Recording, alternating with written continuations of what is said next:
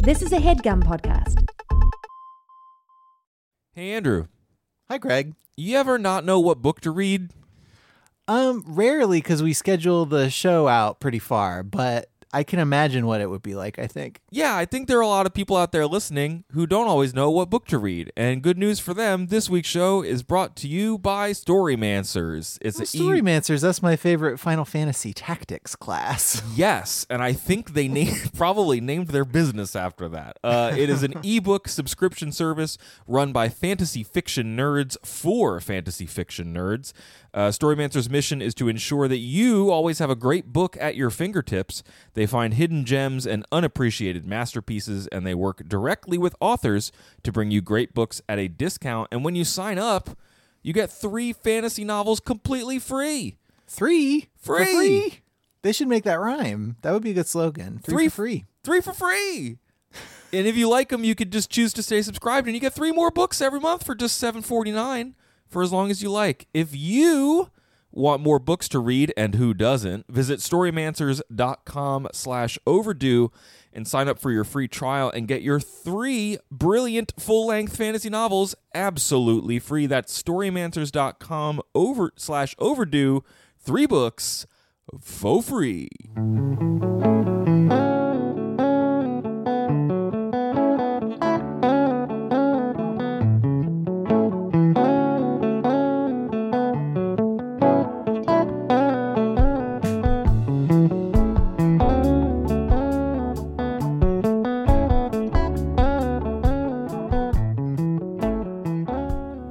Welcome to Overdue. It's a podcast about the books you've been meaning to read. My name is Craig. My name's Andrew. That's right, it's Spooktober. I almost forgot. Spooktober. Everybody get your pumpkins out and listen. Sit down on your pumpkin and listen to our podcast. Put some headphones on your pumpkin and then put it on your head and listen to us through the pumpkin. Put your head into a pumpkin and then drill ear holes. I guess drill the holes before. Okay, drill ear holes. Put your head in the pumpkin. Put the headphones over the pumpkin ear holes and then listen to our podcast. It'll be much spookier and much more smelly. Yes. Because pumpkins do have a distinctive odor. We have also optimized this MP3 for pumpkin listening. Yeah, we mastered it for to listen to on pumpkins. Usually we master it so you can hear it on that Neil Young lossless music player that he did a few years ago, the Pono player. I don't know for that and for that. for Zune, but this week we've mastered it for pumpkins. Great, which is perfect because it's the spookiest thing to put on your head. And Andrew read a spooky story this week. Andrew, what did you read? It's time for some Demon Theory, everybody. I read Demon Theory by Stephen Graham Jones. Great, excellent. This is a book that was a Patreon recommendation from Jacob. Thank you, Jacob. Jacob said, I read a few books by Stephen Graham Jones in 2019 and liked a lot of his work. I really enjoyed his novel Demon Theory for the first 2/3 and then almost completely lost the plot for the last part. I lent my copy of the book to a friend to see what they thought of it, but after 3 months, they still haven't gotten through the first part because they don't like the writing style. I know some of Jones's other work is easier to find and can be easier to read if Demon Theory doesn't work. But Demon Theory is the one that I kept thinking about for months after I finished it, and even more so the one that eventually compelled me to write all these words. So I can see why this book would do that. I can see why the parts of it that did sort of gel for me would stick in my brain for a while, because it takes a weird enough path into your brain that it is sort of etched into your like synapses in a different way than a typical book. And maybe it would compel you to write into 2 of your favorite charming podcast hosts to be like, sort this out for me. And even when it doesn't work, which I don't think it always does, which we can talk about, it is memorable. Like I have strong feelings about the book Demon Theory in a way that I don't always when I read one and I'm like, that was fine. Okay, well that's good. So we're gonna buckle up for some strong Andrew feelings. Strap in there. Stephen Graham Jones. His deal is like horror, sci-fi, weird, capital W, weird fiction. He was born in 1972 in Texas. He studied at Florida State. He has been teaching at UC Boulder for several years. He was awarded the Texas Institute of Letters, an award from them. He was an NEA Fiction Fellow. I think he was shortlisted or won a Bram Stoker Award, and similarly with a Shirley Jackson Award. I found competing evidence on those two fronts. Just going down his resume here. Yeah. We found his LinkedIn page, I guess. His website is interesting. He's got like a bunch of different, this demontheory.net. He's got a bunch of different like sources of biographical information, some of which are a little more like, you know, some colorful, like fanciful writing that he did. Some of them are links to like Reddit AMAs. Like he himself is a mixed media experience that you can go track down. I really enjoy a .net domain name. Yeah. Because it's a very specific moment in time that says .com wasn't available, but they hadn't invented all the other top-level domains like .pizza and whatever yet. So we went for .net. That's almost .net. It's almost as good. Yeah. His first novel, The Fast Red Road, was published in 2000, the year 2000, that is, and it deals Future. deals with the myth and pop culture portrayals of the American Indian and colonial myth making. He is a member of the Blackfoot tribe or nation in out of West Texas and other parts of North America. And that is a big part of his writing. I did find some interviews where he said for this novel specifically, like one of his rules was not to dive into Native American issues and themes. Yeah, I was going to say, like, get this pigeonholed after his earlier successes. This seems much more concerned with just like being of American popular culture, which means it's mostly coded white. Yeah. But yeah, it is. You have to know a lot of stuff about like sci-fi, fantasy, horror, fiction from the last from like the 70s on to get what this book is doing. Sure.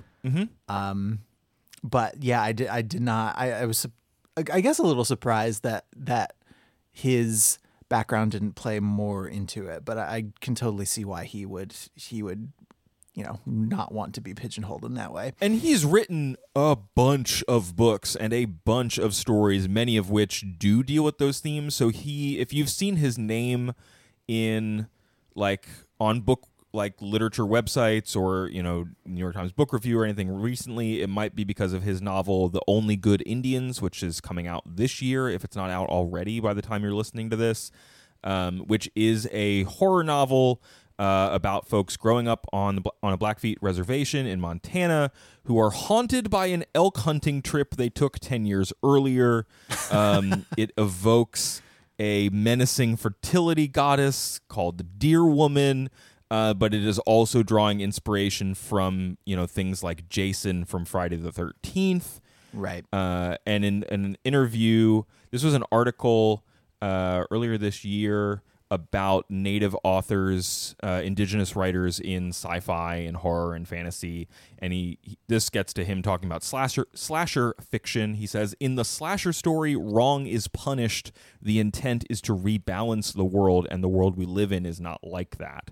So he has spoken in a number of interviews about the appeal of catharsis in slasher fiction and like justice in a way that doesn't exist in the real world.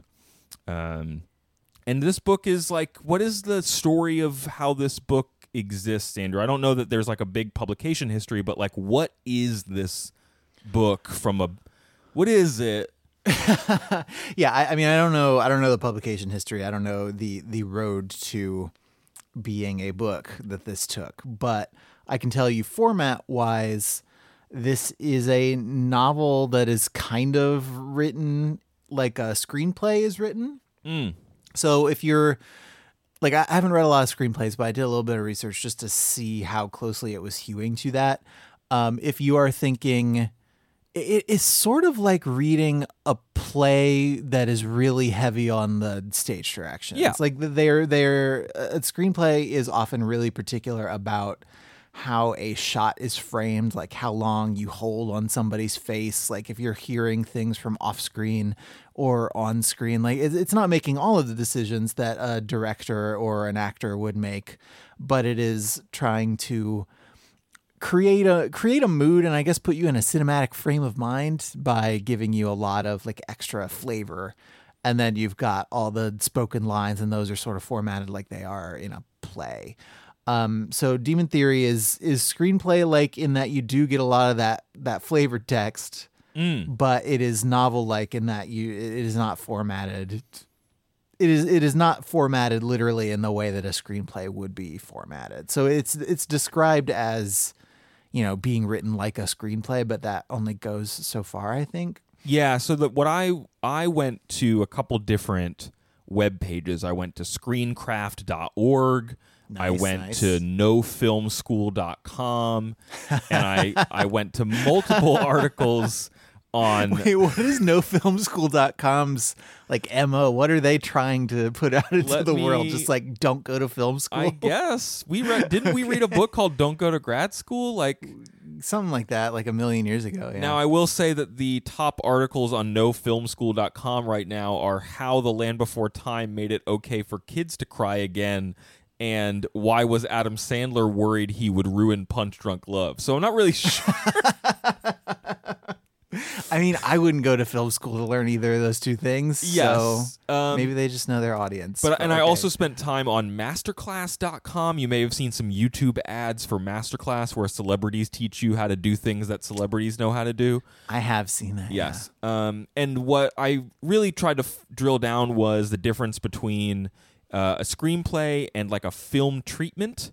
Screenplay being a thing that you might write and then give over to a director and cinematographer to actually make a film out of.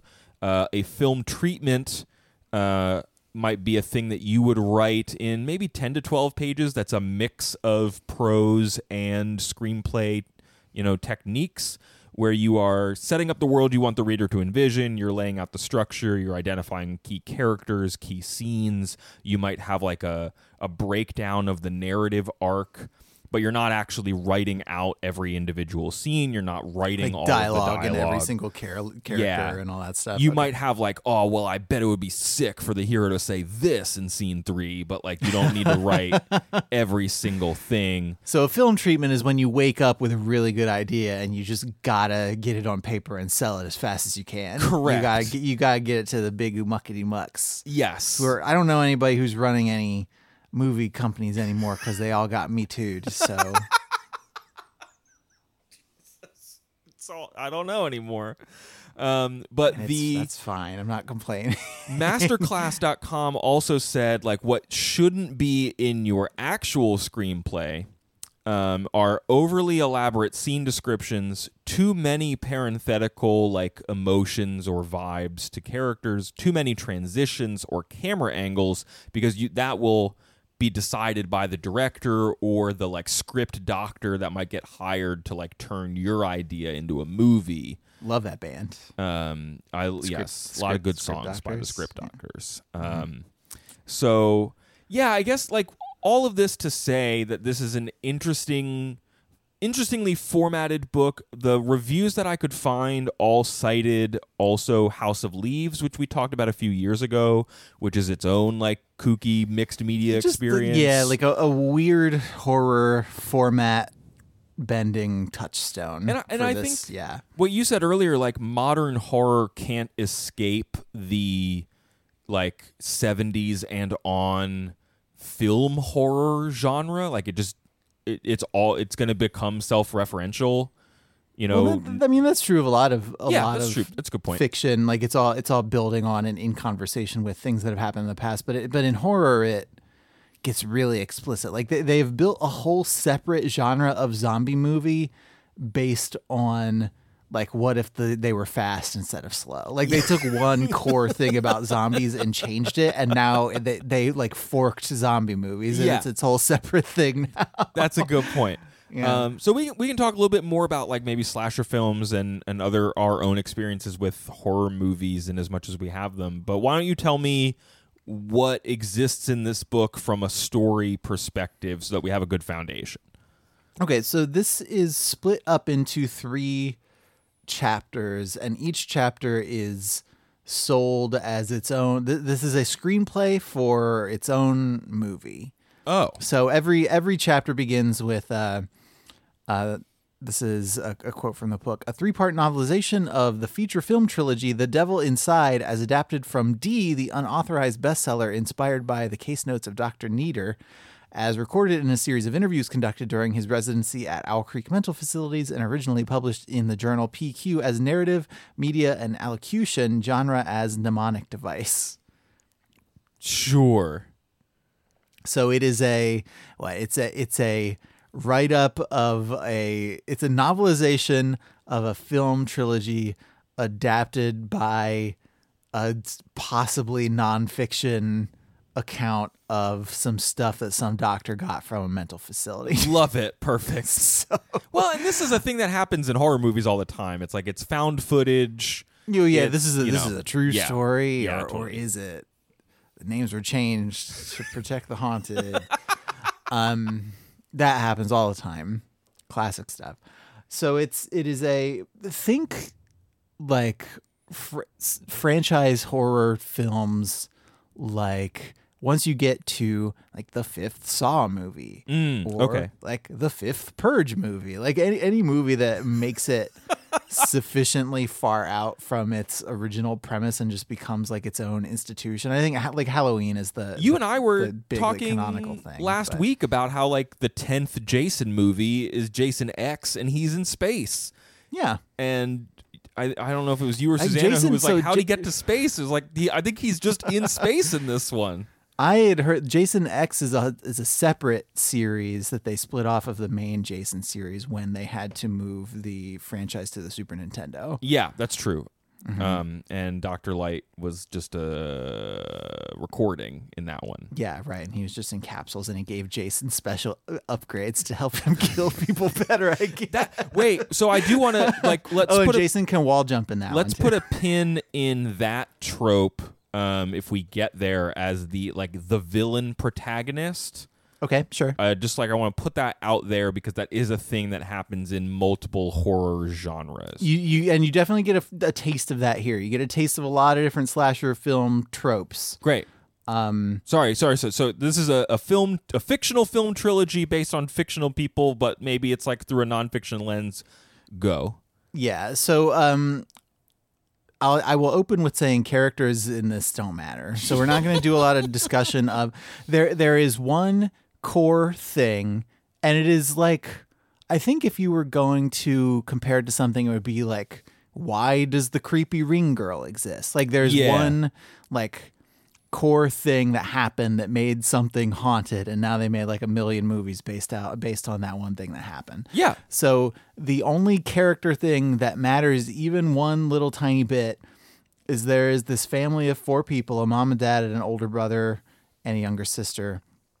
The brother and sister are in a 3-wheeler accident where the younger sister like becomes paralyzed, and then the dad like comes and kills her, or does he? Cool. And so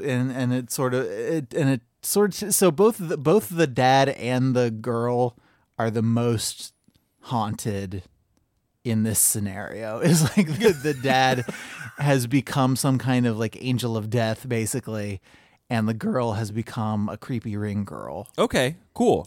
Yeah. That sounds good to me. And so that is set up like all the supernatural and weird stuff that is happening. So in part 1 of the book, some medical students, some of whom are sexy co-eds.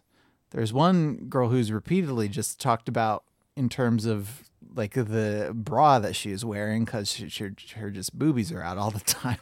So that's some slasher film stuff. Yep. And some medical students go to help a friend whose mother has like gone missing. They go to like a creepy country house. They get trapped in a snowstorm. It's Halloween. They gotta wait out the night. A bunch of them get murdered. Pretty typical stuff. How does it do the like murdering? Is it creative? Is it goofy. It is mostly like people do a dumb thing that separates them from the group and they get killed.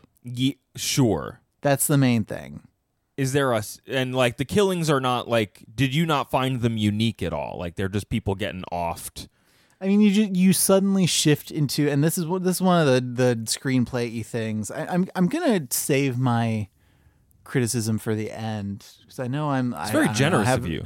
Well, I mean, I have a reputation as the one who hates everything, and that's not true. I was extremely frustrated about halfway through this, and I've written all my reasons out, and I think I've articulated them pretty clearly. I do want to talk about the stuff that will stick with me and the stuff that I think like people who enjoy this book, the stuff that they enjoy, I want to kind of focus on that first.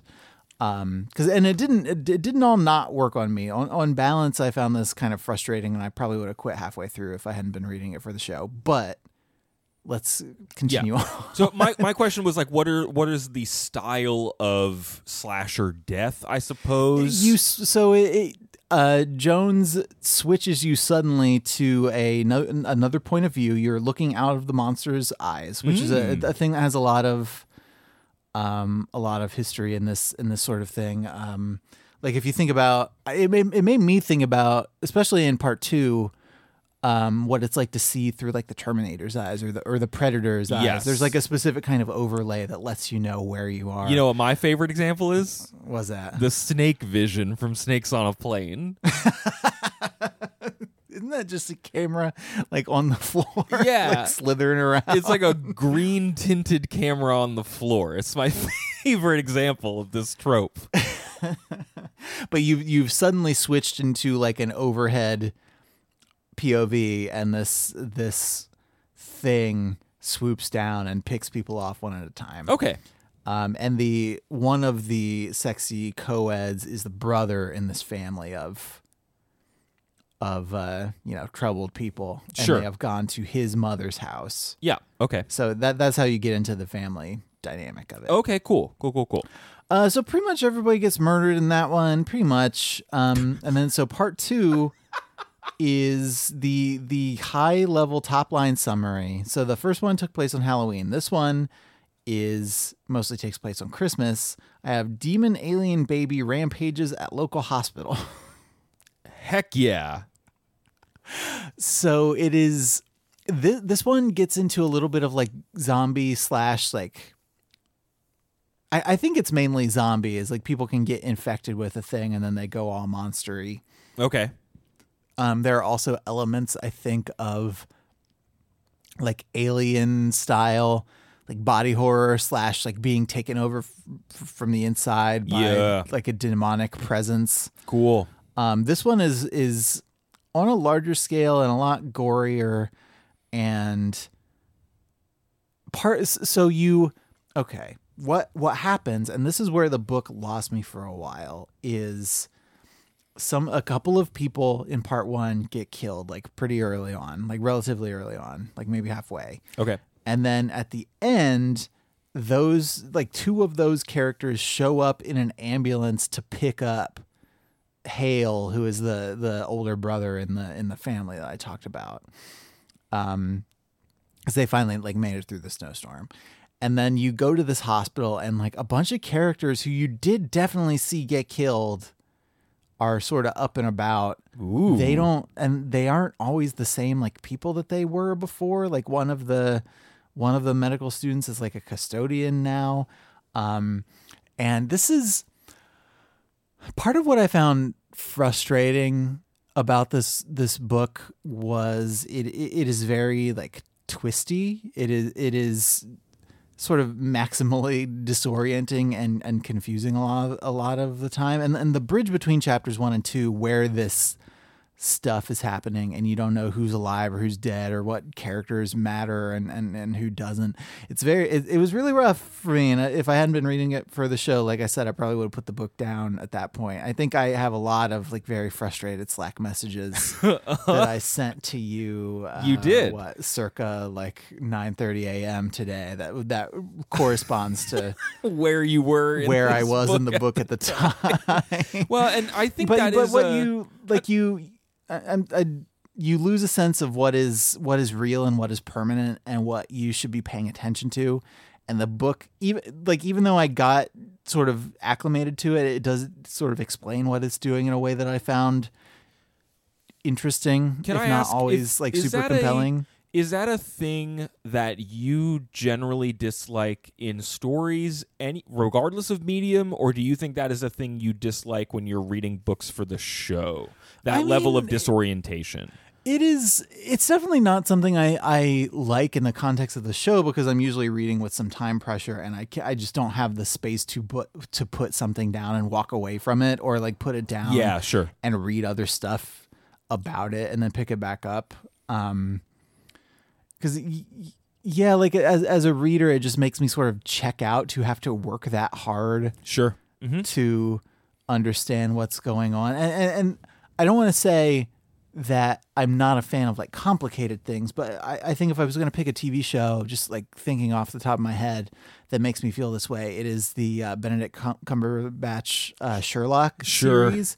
And the specific thing about that series is that it's continually like getting to the end of the episode and being like, actually, you dumb idiot, everything that you thought you understood about this story and these characters and everything that's happened is wrong. And here's why. And Benedict Cumberbatch is going to run down the whole list of things in a way that is meant to make you feel like an idiot, because you have to feel like an idiot for him to feel as smart as he needs to feel for any of this to work.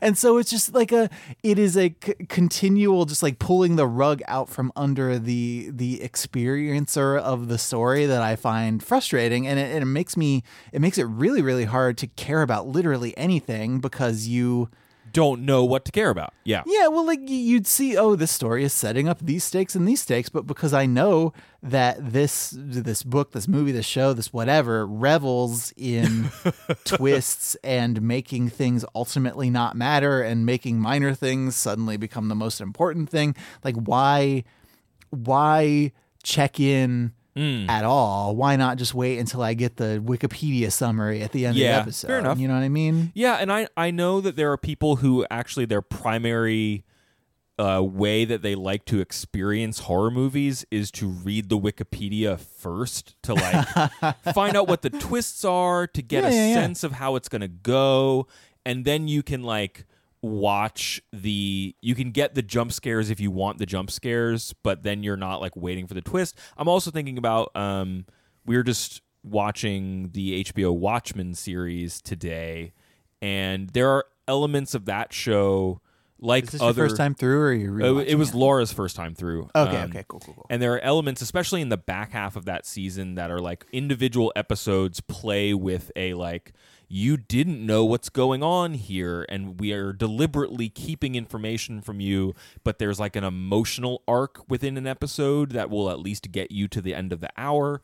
And then you also have the intervening week, usually with these shows, where you can be like, wait, what was happening? Yeah, where you like think about it or talk about it, or maybe even for some stuff like watch it again. Yeah. And I just think that like, especially the way we read them for the show, but I also think that inherently a lot of, novel reading is solitary while you're inside the book. It can be strange to be in that, like, what is going on space. I certainly felt that way in House of Leaves, where I was just like, this book is literally haunting me while I'm reading it, and I can't go, where can I go to unpack this until I'm done? I'm trapped in the book until it's over. I lose patience when it feels like a book is disrespecting my time or like actively mocking me for trying to participate in it, you know what I mean? Sure. And the show like exacerbates that, but it is not something I dislike specifically because of the way that we read stuff for the show. Yeah, fair enough. That's what I just wanted to drill down on that. Yeah. Yeah, if anything, the show like helps, because I wouldn't have spent this much time trying to ferret out the stuff I didn't like and the stuff I did like, and like why for each, if I didn't have to talk about it for 10,000 people for an hour, Yeah, it's reasonable. So tell me about the transition from the first third to the second third, which is where you started to articulate this, like, wait, what's happening here? Woo! So like midway through, the characters themselves realize that they are in a story, kind of. Like they recognize, oh wait, didn't I die or didn't you die?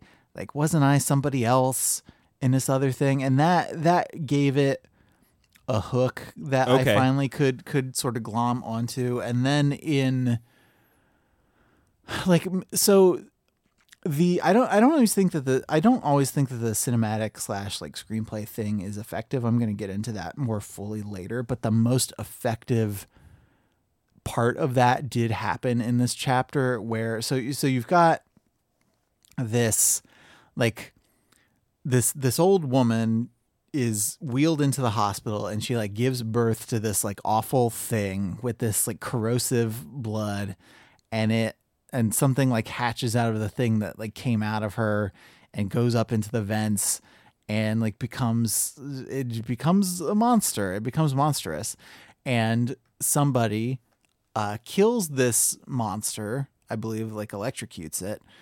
And one of the characters is talking about the way that like naked mole rat colonies work. I didn't fact check this. I assume that Stephen Graham Jones is not lying to me about like urban legends about how naked mole rats work.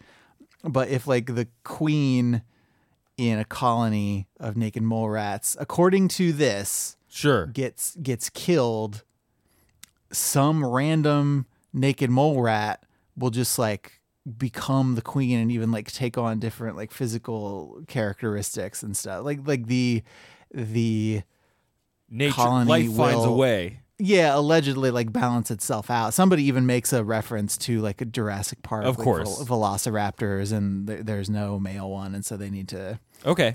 Yeah. But while this character is delivering this monologue about how naked mole rats work, this totally random minor character somewhere else in the hospital like suddenly becomes the monster because the monster got killed. And so it's this like juxtaposition of, okay, now we're hearing this guy do this voiceover as this person like turns to a guy and reaches in and like rips his heart out and eats it. That's cool. So that's a thing. That's something that books don't do as well, is the juxtaposition of two different scenes.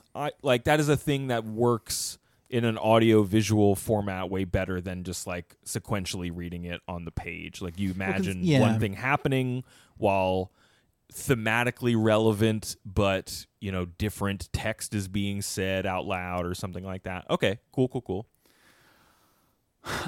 So that is part 2, is demon alien baby. And that's the one where like people are becoming the monster. Yeah, like there is a literal like alien-esque sort of. It's not quite alien-y because aliens use your body as like a host. They gestate in there and then they pop out and then they're their own thing. But this is like somebody's skin is like falling off and then they are like a demon under there now. Love it. Perfect.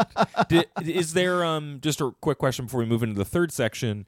Are there callbacks to the original like trauma in the first installment? All the time. Okay, all just the making time. sure. And in fact, Stephen Graham Jones makes sure that we know who in the sequel has been cast as the same actor from the original. And even he says the phrase "from the original" a lot of times. I love it. We know, so that we're real. So we know that we get when it. We're supposed to be paying attention to the fact that it's a sequel.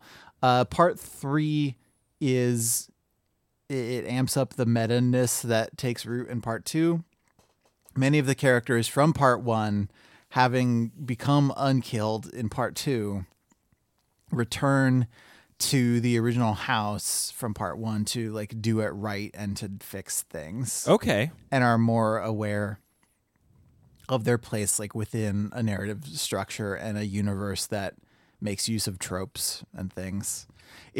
That one sentence summary makes it sound a lot easier to follow than it is.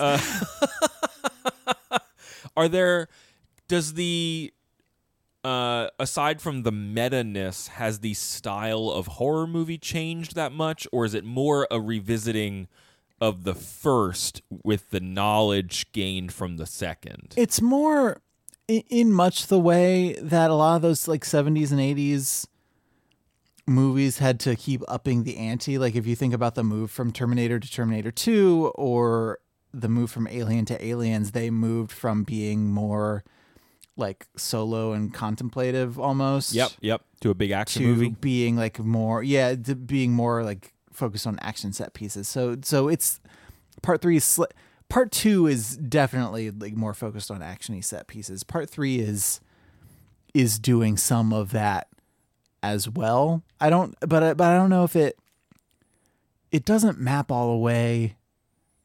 And I'm not enough of a student of this genre, I guess, to know, because I feel like for any genre horror film, you don't want to introduce like an air of finality to anything, because you want to actually keep making the thing for as long as they are profitable. Yeah, so that but it's melding elements of like part 1 and part 2 while creating an off-ramp for the story to end, I guess, if that makes sense. that gets to that villain protagonist thing I alluded to earlier, which I think the two best examples are Friday the 13th and Nightmare on Elm Street, and even Halloween, I and guess. Godzilla also. Well, that's true. I love Godzilla, though. I'm not even going to bring him into He this. started as a metaphor for the nuclear bomb, and then he became a lovable rubber friendly lizard who protected Japan from giant puppets. So strange. But you've got Michael Myers, you've got Jason, you've got Freddy Krueger, and like in all of the sequels to those movies, the characters that are not the monster like don't persist, or if they do persist, it's not in every installment. And like fans of those franchises are showing up to see what that monster will do in the next movie, or like the Leprechaun series. I don't think that is as well regarded, but or like, Child's Play with Chucky and things like that. For whatever reason, we were going down a Wikipedia hole on the Leprechaun series recently, and I feel like so the protagonist, and this persisted to some extent in like the Scream movies too, which I know you wanted to talk about little bit in terms of like horror, like send up and pastiche that also was trying to participate in the genre that it was sending up.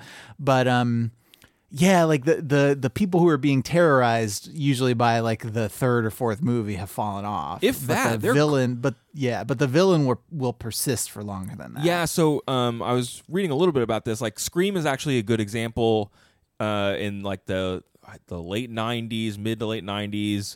They start like playing with the genre. There's people in Scream who are experts on horror movies. There's a whole scene where they like narrate watching Halloween. Yeah, that's a whole horror movie thing too, is you have to decide early on, okay, my zombie movie, do the people know about zombie movies yes. or not? And that series is one that kind of stands out as the protagonist, played by Neve Campbell, persists between movies, and the villain is different in every movie, even though they always wear that stupid mask. Contrast that with, like, again, Friday the 13th or Nightmare on Elm Street, both of which the monster persisted so much that there was a movie that's just Freddy versus Jason where they just fight each other. Whoever wins, we lose. Yeah, and so, like, in Child's Play, you've got Chucky, you've got Bride of Chucky. Like, you gotta put Chucky in your Child's Play movie. You don't have to put the first kid from the first Child's Play in your next Child's Play movie. And then there was the famous film Chucky versus Kevin McAllister. How does the villain or the monster persist across these movies? Is the monster dealt with at the end of the third installment? So the monster in the first one, more or less, is the dad. Okay. And but something in that like father-daughter family dynamic has caused some like greater rift to open up in like space and time that has invited bigger, worse demons in. Yeah. So that feels like so in part 2 it's all about the demons, but it's all tied up in this family, and like the demon originally looks like Jenny, the sister who was in the 3-wheeler accident, and blah blah blah. And then so in part 3 you do get a face turn from the dad who was ostensibly the murderer in part 1. Go Godzilla, where he is sort of acting paternally toward his son who is still alive and trying to send back the demons because you know they are the bigger bad, I guess. Yeah, okay.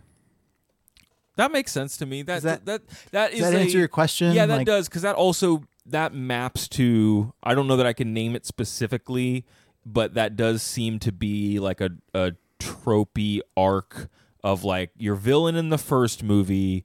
Even the Terminator actually is a decent comparison there, where like he's the bad guy in the first movie, then he is sort of your like, you know, hero companion character in the second movie because, wait for it, the world he came from is more evil than he is. So now you need him.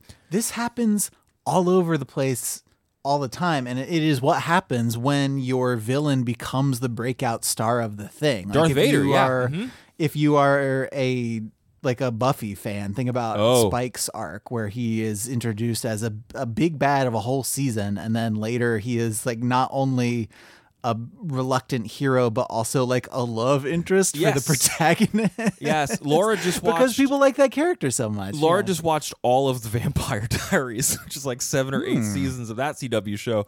And every 6th episode that I caught, someone who was a villain was now a protagonist. Like it was the natural cycle of a hot vampire that is first evil is now like a fan favorite, so you got to give them a plot line where they're a good person. Yeah, I mean, I try not to bring up Prince Zuko too much on this podcast. Like, I think once every like 8 or 9 episodes is a good rate at which to bring up Prince Zuko from Avatar: The Last Airbender. Of course. But also popular villain who got a face turn. Yeah, love it.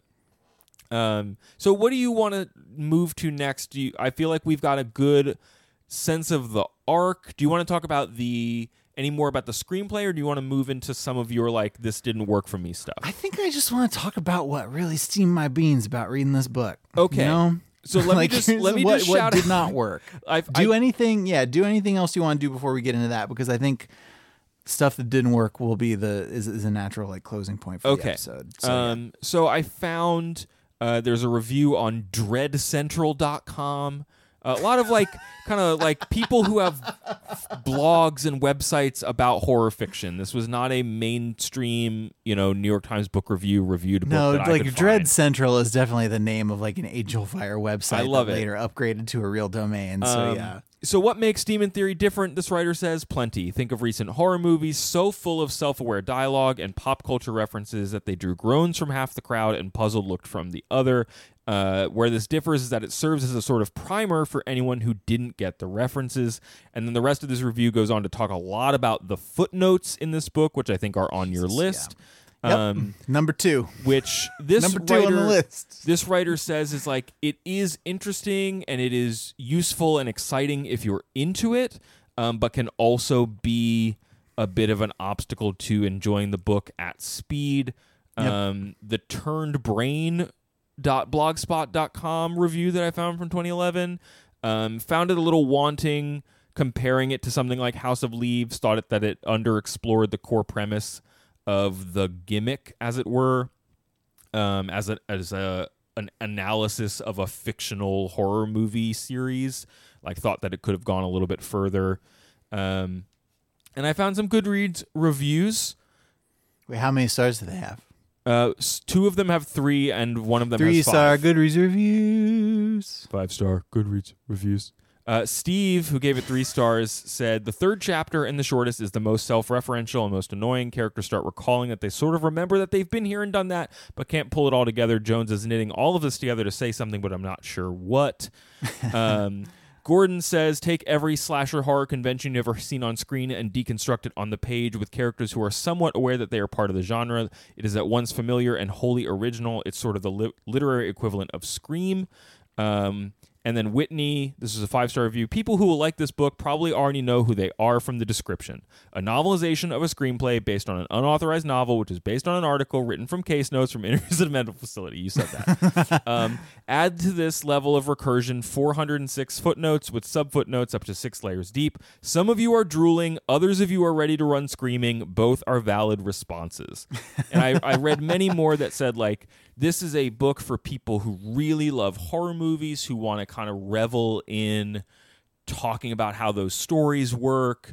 They like to think about like how a horror movie that doesn't exist might happen. Like you might sit around with your friends if a bunch of you like horror movies and like kind of try to brainstorm different ideas for movies or like play with different characters, and this might be something that is up your alley there. And knowing that that is not your cup of tea, that's like not where you spend a lot of your time. Andrew, I'm not surprised that there is stuff that like made you bounce off of it because you're not like here for the kills, the thrills and the kills, as it were. Yeah, I mean it's not a genre I gravitate toward, which is not the genre's fault. Sure, it's like nobody's fault. It's just a thing. Do you? Just 2 questions for you. What bothers you more, like the legit scary parts of horror movies or the internal bad logic that makes horror movies work? It's both. I don't know. Like okay. if I am thinking about it and I notice myself doing it as I was reading this book, if I'm thinking about it, I'm mad that she went in there, because obviously she shouldn't have gone in there. Yeah. Like, he's behind the door. Like, you shouldn't have gone in there. Some movies want you to do that, though, which is its own problem. But while I'm actually watching it, it is mostly I just can't do blood and stuff. Yeah, I literally can't. Every time I have to do blood work for anything, I have to immediately like eat a whole head-sized chocolate chip cookie and a thing of orange juice because otherwise I'm about ready to pass out. Like, I just can't. I can't look at the vial of my blood. I can't think about having blood taken out of my body. I just can't. I don't do good. You just don't want to be there. No. Okay. All right. So what didn't you want to be with in this book? Let's be specific. I want to talk about the screenplay aspect of it, and just like the melding of novel and like movie direction that this book is doing just really did not fully gel for me. One reason I like the Goodreads reviews, and I never want us to use it as like a crutch, but it is good for validation.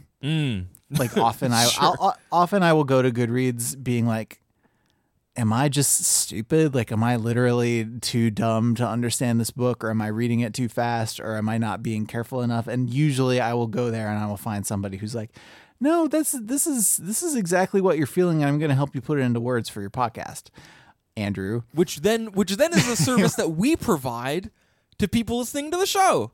Yeah. Pay it forward, everybody. It's meta. It's getting real meta up in here. Uh-huh. So, I mean, Jones does occasionally make this melding of forms interesting. Like I told you about the monologue juxtaposition. Yep. Like occasionally one time you get a description of a needle drop, which is specifically REM's Losing My Religion. In a scene where a like religious character is That's up great. against some stuff. And I think Jones occasionally does this. I think you could fully describe some sets and some camera angles and music cues, and there's like a potential for comedy with some like fourth wall breaking depending on exactly what you're trying to do. But the majority of what you get in this book is mostly like Jones just telling you whose POV you are viewing events from. Okay. And in a movie, like we already talked about how this can be an interesting effect, especially if that POV is accompanied with some kind of like visual overlay or something that tells you, the viewer, instantly like whose mind you are supposed to be in while you're seeing that. Yeah. But in a book, you're sort of just adding extra words to describe how a close third person perspective just naturally works. Like, you don't need to tell me I'm seeing events through this specific person's eyes, because that's just what a book tells me. Yeah, by describing people and the things that are happening to them, you know? That feels like that just feels like a catch-22 of this like meta text experiment, which is like, you might need to write that way for a successful film treatment. That doesn't necessarily make it a compelling read to, because it's not a film treatment, it's a fake film treatment. Yeah. It's a fake screenplay. And looking back on my experience with House of Leaves, there's a bunch of stuff in that book that I didn't really care for, and probably didn't even mention on the episode because I didn't really like click with it. That is a lot of the there's a couple characters that are just like, meh, whatever, and the book's kind of handling them oddly and in a similar tone.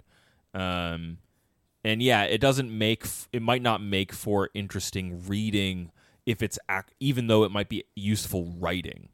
Yeah. For the screenwriter, perhaps, yeah. Well, and in that genre of thing, I'll say that in chapters 2 and 3, where you read constantly about something being from the original or from the sequel. Oh, weird. That is how you, as a movie viewer, would see those things. Like, if you're watching a Star Wars or whatever, you're like, oh man, yeah, that's the guy from the first one, and he's in there and he's doing stuff. If you're a reader, though, it's just sort of an obnoxious way to draw your attention, like to make sure that you are noticing what Jones has decided that he is doing, I guess. Yeah. I also kind of, like, if you wanted to make it a screenplay, I think it would have been more effective if he had, like, physically formatted it as a screenplay. Like, I think it would have... Like, gone further with it.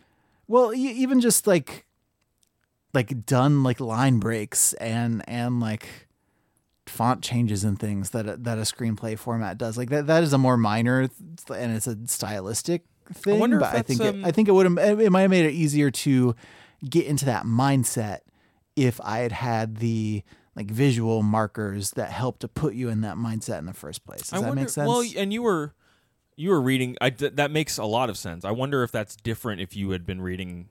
I don't know what the physical copies of this book look yeah, like. we're going to get into that a little bit in the footnotes section. But yeah, and I don't know if that is if that is different or not. So folks should feel free to write us an email. I'll talk about the email address later. Whatever. Yeah, so that's you want to talk about the footnotes real quick? Yeah, so man, footnotes. They that was are the occasionally first thing that you were like, I don't know about this to me. So part of that is just literally a logistical thing. Like, copious footnotes in and to be clear, these are not footnotes, these are endnotes. Copious endnotes in an ebook are super annoying because I mean, Kindle handles them okay, but I'm reading most stuff in Nook these days, and the app's just a little bit rougher around the edges. And there are at any given time like at least 2 back buttons on the screen, and one takes you back to where you were before, and one takes you back to the library page where all your books are. And if you accidentally hit the one that takes you to your library page and then you open the book back up, it no longer gives you the second back button, so you just have to kind of fumble your way back to where you were in the book in the first place. Anyway, they are occasionally clever, and some Goodreads reviewers not incorrectly point out that they provide some needed levity, and if you've not read Infinite Jest, I guess the novelty of a footnote that has 6 Matryoshka footnotes inside it is interesting. Yes, terms of every the form. book with like metatextual footnotes may in fact be your first book with metatextual footnotes. Yeah. So maybe it is a fun experience for you. The thing that you told me was that like these footnotes, correct me if I'm wrong, are not building more upon the fictional universe. They are not. There are 406 footnotes in this, as you just mentioned, and like often they are almost always just like describing the thing that he is making a reference to. And probably 2/3 to 3/4 of the time, depending on your pop culture literacy level, it is already obvious what thing he is making a reference to. And so the fun of the footnotes is sometimes that it will go into is diversion the word I'm digression. looking for? A digression. Digression. Yeah. It will digress a bit and be like, oh, not to be confused with like this thing, which is sometimes fun. Sure. But normally it's just being like, yeah, this is a reference to the movie The Terminator. Because he said, I'll be back or whatever. Or this is an obscure reference to a song that you've never heard of, and I'm not going to give you any other information about it. This happened to me often enough, and the references are obvious enough, and the logistical hurdles to doing this in an ebook version are high enough that like halfway, 2/3 of the way through the first book, I just stopped checking every footnote. Like I spot checked every once in a while, and sometimes there was something that he did that I didn't immediately recognize that he footnoted, and I just went to go and read the thing. And it is definitely not a thing where the footnotes are meant to be their own text and get like escalatingly more weird the way that they do in Infinite Jest. Yeah. This is literally the least charitable way I can describe what is happening, but it is what I've got. These footnotes are like if Ernest Cline, the author of Ready Player One, decided that he wanted to be David Foster Wallace. No. Which is just describing references. No. Like, most of the time it is just describing references. Let me go back to, okay, Infinite Jest, yes, those footnotes also have an internal arc to them, which you described, which I think is helpful to making them feel justified. Well, and arguably you need to read them to have read the book. Yes. I'm reminded of Jonathan Strange and Mr. Norrell, that kind of alt magic history book I read like a year or so ago that also has footnotes, which makes it feel like the historical document that it's supposed to be, which is interesting. I want to go back to the Dread Central review that I cited earlier. It says, looking at the footnotes, one suddenly understands just what the hell is so funny about Michael Myers wearing a yellow Star Trek uniform, or what's so funny about a costume geek affecting a British accent and saying that he got better. If you didn't get the reference, don't worry. The details are all in the footnotes. However, does the guide spoil the ride? The sad answer is that occasionally the very thing that makes this piece so much fun is what tends to distract from it.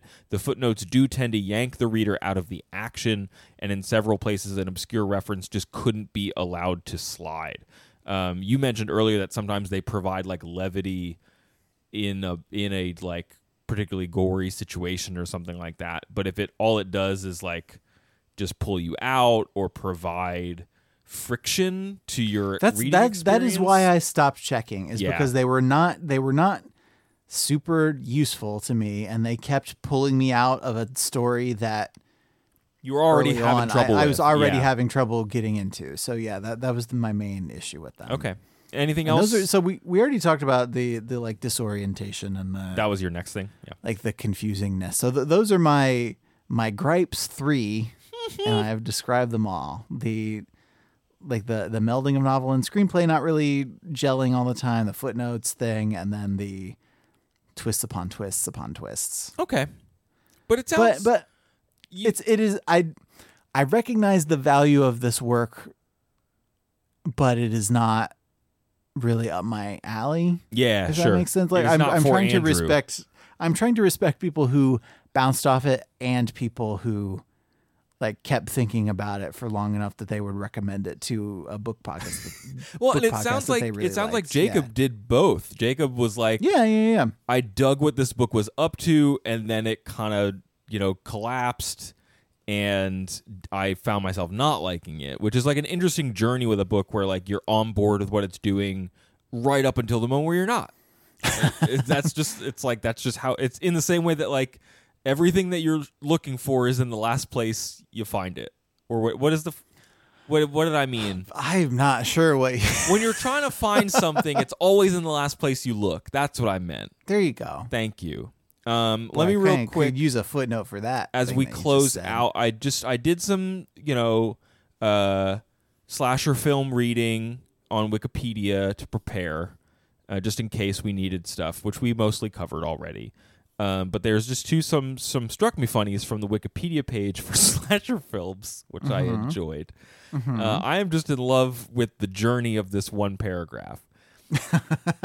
The appeal of watching people inflict violence upon each other dates back thousands of years to ancient Rome. Though fictionalized accounts became marketable with late 19th century horror plays produced at the Grand Guignol, Maurice Tourneure's The Lunatics used visceral violence to attract the Guignol's audience. Films like this eventually led to public outcry in the United States, eventually passing the Hays Code in the 1930s. The Hays Code is one of the entertainment industry's earliest set of guidelines restricting sexuality and violence deemed unacceptable. Nobody passed the Hays Code. It wasn't a law. And I also and the who invented taking pleasure in the misery of others was the Romans. Nobody had done that before. No one had done it before, and there's nothing in between the ancient Romans and Grand Guignol, and then immediately the Hays Code happens. It's just because you got to get to the United States. You got to get to the most important part of history, which is the U.S. of A. Well, so drill, baby, drill. Check this out. So then a little later, you get there's a subhead in that article that's just 1980, and it says the election of Ronald Reagan as the 40th president of the United States drew in a new age of conservatism that ushered concern of rising violence on film. The slasher film, at the height of its commercial power, also became the center of a political and cultural maelstrom. It's true that I think if Ronald Reagan had not become president and they had not made a bunch of rubber masks of him, I don't think that the Purge movies would be possible. It's true. It's a political and cultural maelstrom. Mm-hmm. It's true. So yeah, I encourage people to go read about slasher films on the internet wherever they want to, because there's treasures everywhere. Yeah, that is my favorite thing about old Wikipedia, especially, is the pseudo scholarly voice given to things that clearly did not deserve it, or didn't deserve it in that way. Like we also love the clearly written by the subject Wikipedia genre. Yeah, and Stephen Graham Jones, by the way, has a little bit going on. Yeah, I don't want to besmirch the work of his agent or whoever, but. His like biography and his work stands apart from a Wikipedia page that doesn't do him justice. If folks sound like intrigued by him as an author, but maybe don't love like the idea of going into a horror film script, maybe they check out Fast Red Road, maybe they check out Leadfeather, maybe they check out this new book, The Only Good Indians. He has a whole bunch more and some short stories that you can read if maybe that's... I think I like horror short stories a little bit more than I like horror novels sometimes, just because like it doesn't need to stand up to the full scrutiny of a narrative arc. I mean, that's kind of what I liked about Friday Black when I read it. Yeah, you can just kind of... And really any sort of short form... Twilight Zone-y horror. fiction. Yeah, Twilight Zone's a big one. Just like have your idea and explore it for as long as it will bear, and then get out and don't worry about stretching it. Yeah. Well, thanks for sticking with this book, Andrew, and telling me about it. I'm glad that you were able to get to the end. I'm always glad when I'm able to get to the end of a book. If folks at home are fans of horror and slasher films and want to tell us about the ones that we should have mentioned on this podcast, you can send us an email at overduepod@gmail.com. You can hit us up on Twitter or Facebook.com/overduepod. You can also check those feeds. We did a What You're Reading post last week where people were listing a bunch of books that they are currently working through. Shout out to Robin, Maya, Jeff, Mabel, Ben, Cody, Gabe, Stacy, Adrian, Doreen, Dina, Luciana, Liam, Kat, Kyle, and a lot more for sharing their current book recommendations on those feeds. Andrew, if folks want to know more about the show, where do they go? overduepodcast.com. That's right. We got the .com. Up there we have links to Apple Podcasts, Google, and our RSS feed. We're also on Stitcher and Spotify. We have links to books that we have read and the ones that we are going to read. Those go to bookshop.org, which is a site that sort of aggregates a lot of independent booksellers from all over the place. So if you want to support your local indie bookseller in capital TTT, these trying times, that is a way to do it. And we also get a small cut, which we appreciate. We have a Patreon page, patreon.com/overduepod. Get bonus episodes early, including this month's bonus episode, Lovecraft Country by Matt Ruff, which Craig is reading. Yep. That was a dog noise. I got it. And we're going to, I was making sure everybody else got it. I knew you got it, obviously. Thank you. Because we just have a natural chemistry.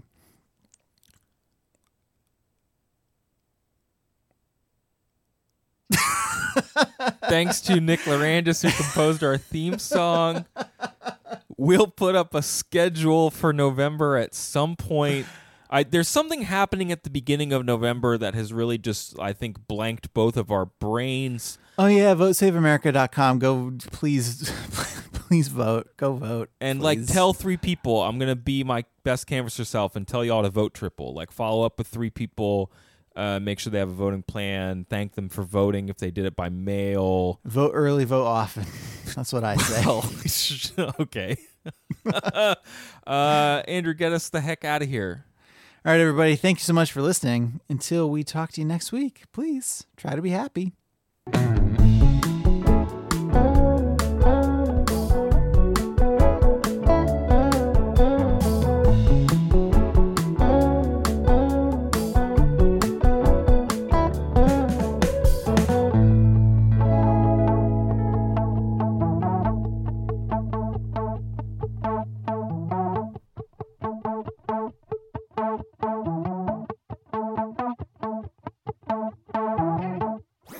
That was a HeadGum podcast.